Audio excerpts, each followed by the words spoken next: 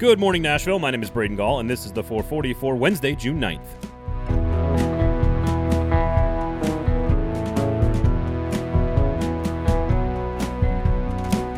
Today on the show, Adam Vingan of The Athletic tells us exactly what he thinks of Matt Duchene, how the college football playoff expansion conversation to 12 teams is a really big deal for the SEC, but we begin with Jon Robinson once again doing his job. The 440 is brought to you every single morning for free by the Kingston Group. The website is buildkg.com. I think you should go look at it. If you live in a home and you want your home to make you some money and you need to do a little work on it, check out the website, buildkg.com. This is a locally owned, award-winning custom home and remodeling firm that has been doing this work in this town for almost 15 years. And they've been successful because they care just as much about your home as you do. Trust the work, trust the process. BuildKG.com. Remember the name, the Kingston Group. So Jon Robinson and the Titans reportedly reworked Ryan Tannehill's deal as expected on Tuesday. At least the details came out, and it appears that they cleared up about $18 million in cap space. And this means two things. Number one, that the Julio Jones contract sort of comes to Tennessee as is, which is large. Jones is guaranteed $15.3 million this season. Now, there's some outs there for Jones. He could, in theory, earn himself a new contract with the big season this year. The Titans could get out of the rest of the deal. And with Ryan Tannehill, of course, what happens is, and if you've listened to this show, what we've talked about all season, they're just moving money around on the contract. The move by Jon Robinson lowers Tannehill's cap hit in 2021. It goes back up in 2023 to about $37 million, and it adds two voidable years at the end of the deal that are worth about $4.5 million per. All of that funny math is to tell you that Jon Robinson moved a bunch of money around on Ryan Tannehill's contract because he had already received a vast majority of his guaranteed money and kicks the salary cap can down the road a little bit. We've said that phrase a lot on the show. Again, I thought Jon Robinson was going to do a lot of this type of stuff. He just didn't need it. He was saving this particular move, this one move with Ryan Tannehill that freed up almost $20 million in cap space with one decision. He was saving it for this exact thing. He didn't know he was going to go get Julio Jones, but there's been a lot of talk about the fact that the Titans and Jones were linked far earlier than last week or 2 weeks ago, that this was months in the making. And even though I was critical of Jon Robinson for not making more adjustments to his contracts and to his salaries, clearly he was waiting for the right time to do it. They had to restructure Tannehill's deal to bring on Julio Jones. And now that they've acquired the star wide receiver, they handle their business with Ryan Tannehill. This is just another example of Jon Robinson being extremely shrewd. Is it going to win him a championship or win him the division or get him to the AFC title game or to the Super Bowl? No, who knows? That's up to the players to go out there and do their jobs and the coaches to go out there and also do their jobs. But Jon Robinson right now in this offseason is doing his job. Once again, let's not miss the forest through the trees with JR. Yes, he had a bad draft 2 years ago, and we'll see what this draft class is going to bring to the table.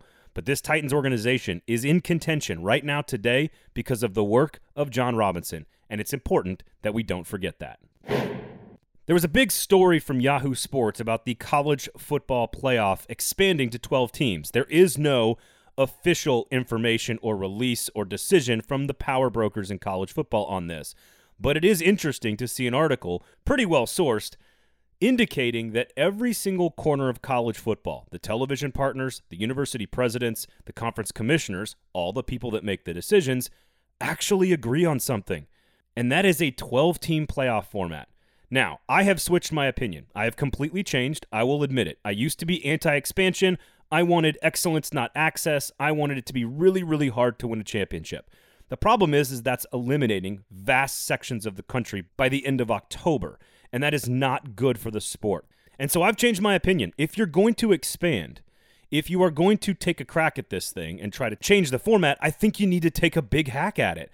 6 isn't enough, and 8 actually might hurt the SEC. You might have fewer at-large bids in an 8-team playoff with 6 automatic slots than you would with 4-team playoff with 4 at-large slots. You get the math there? 4 at-large versus 2 at-large. You might actually hurt your chances of getting more teams in if you expand to 8 if you're the SEC. But if you expand to 12, you're doing a few different things here. Number one, you're adding a bye week, so there's something to play for to get into the top 4 because the top 4 would get a bye week. The next 4, teams 5 through 8, would probably get a home playoff game, so there's something to play for to get into that group of teams. And then, of course, 9 through 12, they would have a lot to play for because they're getting into the playoff. automatic bids, hopefully no divisions. The regular season is still incredibly valuable because the conference races matter just as much as the conference races in the NFL do, and everybody benefits. The SEC benefits, college football benefits, all the other conferences benefit, the group of 5 benefits, TV partners certainly benefit financially because you'll have so much more real estate to sell to advertisers. Everybody benefits. I've thought about it for a long time, and an expansion of the playoff to 12 teams, I can't figure out who it hurts. I don't know who it actually hurts. Well, aside from that giant free labor force that does all the work for you. That's an issue that will have to be addressed if you expand the playoff to 12. Yes, Alabama and Clemson and Ohio State are still going to win all of the national championships. But when you allow teams like Oklahoma State, Virginia Tech, Wisconsin, these teams to get into the postseason more consistently, talent will eventually spread out and more of the country pays attention for longer. It makes the sport more national, even if we love it a little bit more down here in the South. You have to think about this through the lens of health of the sport big picture, and that is allowing more teams to compete at a higher level, even if it's just to get into the playoff and get beat by Alabama. It's still a trip to the playoff that you're selling to recruits that hopefully spreads out some of the talent across the country and makes the sport healthier across the board. And a healthier sport across the board is good for the SEC. And let's be honest, the SEC is probably going to get 2 or 3 teams in, if not 4, almost every single season. So it's good for the SEC as well. Today on the Gold Standard podcast, of course, covering the Nashville Predators, Adam Vingan of The Athletic and I discussed all types of stuff. The new Stanley Cup playoff format that we love, the evaluation of David Poyle's trades and big decisions over the last 5 or 6 years. But of course, expansion talk dominated. And here's a little snippet of our conversation about the Preds' expansion decisions that centers around what Adam thinks the Preds should do with Matt Duchene. How hard has it been for you to put together your expansion list for the Nashville Predators for your job at The Athletic? A lot harder than it was 4 years ago. 4 years ago was so easy. This time it's very difficult. Have you settled on a list yet? No, I have not. And when I write anyway, who knows if I'm going to be right? It's changing all the time. The Predators are going through these exercises too. You know what? Did you listen to the end of season interviews from the players?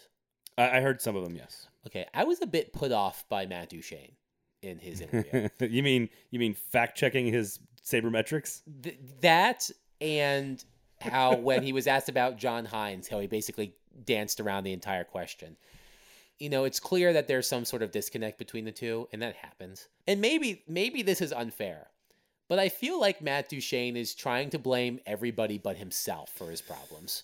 And I just think that it was a mistake. It was always he was always going to be overpaid. That's what happens when you're a free agent and you have a contract year before you hit free agency. You mean like a monster year during your contract year? Right, like he did. He had a 70 points. He had a 30-goal, 70-point season.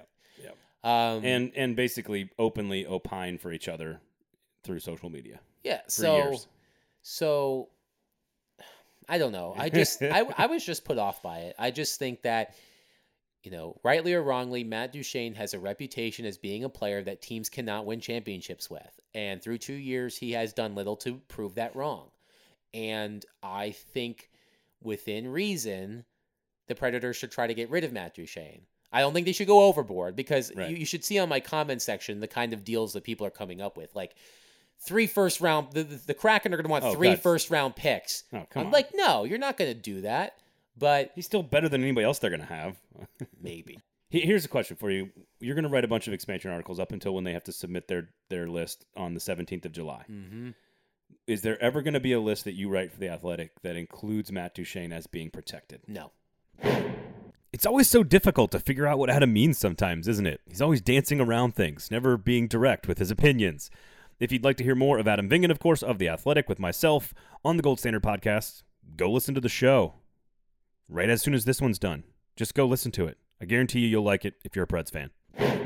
The 440 is brought to you every single morning for free by the Kingston Group. BuildKG.com is the website. They are a Nashville-owned, award-winning custom home and remodeling firm. You've heard it a million times from me before. They will do everything in their power to make sure that they deliver exactly what they promise you on time and on budget, and I'm not really sure what else you need to know about a company that's going to work on your home. This is your home we're talking about. So check out the website, buildkg.com. The Kingston Group, my family uses them. You should too. buildkg.com. Thank you guys all for listening, of course. My name is Braden Gall. You can follow me on Twitter at Braden Gall. Make sure you check out the Gold Standard podcast, of course. Myself and Adam Vingan talking Nashville Predators hockey out every single Wednesday. Please share the show. Just tell one person about it. We are a small, independent Nashville media company trying to serve you guys the best we can, so please share the product. If you like it, just tell one person about it. And, of course, remember the name, the Kingston Group. Again, thank you guys all for listening. This has been the 440 for Wednesday, June 9th. The 440 is a production of 440 Media, written and produced by Braden Gall, music by William Tyler.